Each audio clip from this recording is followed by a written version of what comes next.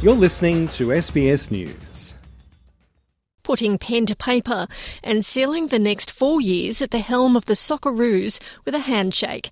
Graham Arnold received offers from clubs in Europe and the Middle East, but he wants to continue to pursue Australian football. There was a couple of clubs that were pushing for me to basically fly in the next day and start coaching. Every time I put that Socceroos shirt on or I'm around the Socceroos, it just, I bleed green and gold.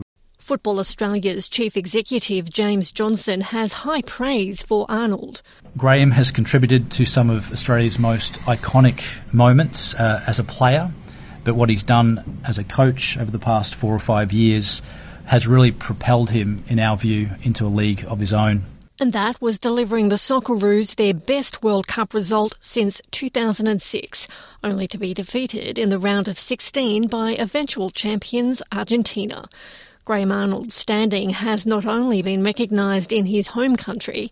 French sports publication L'Equipe ranked him the best coach at Qatar 2022. Everyone has a story about where they were, the game against Tunisia. They tell me stories about getting up at 4 a.m. in the morning to watch, and the rest of the world don't understand. But it hasn't always been a smooth time at the top for Arnold. A tumultuous qualification almost saw the Socceroos crashing out before even reaching Qatar. Arnold credited with the last-minute substitution of Andrew Redmayne, who saved his team in the shootout against Peru.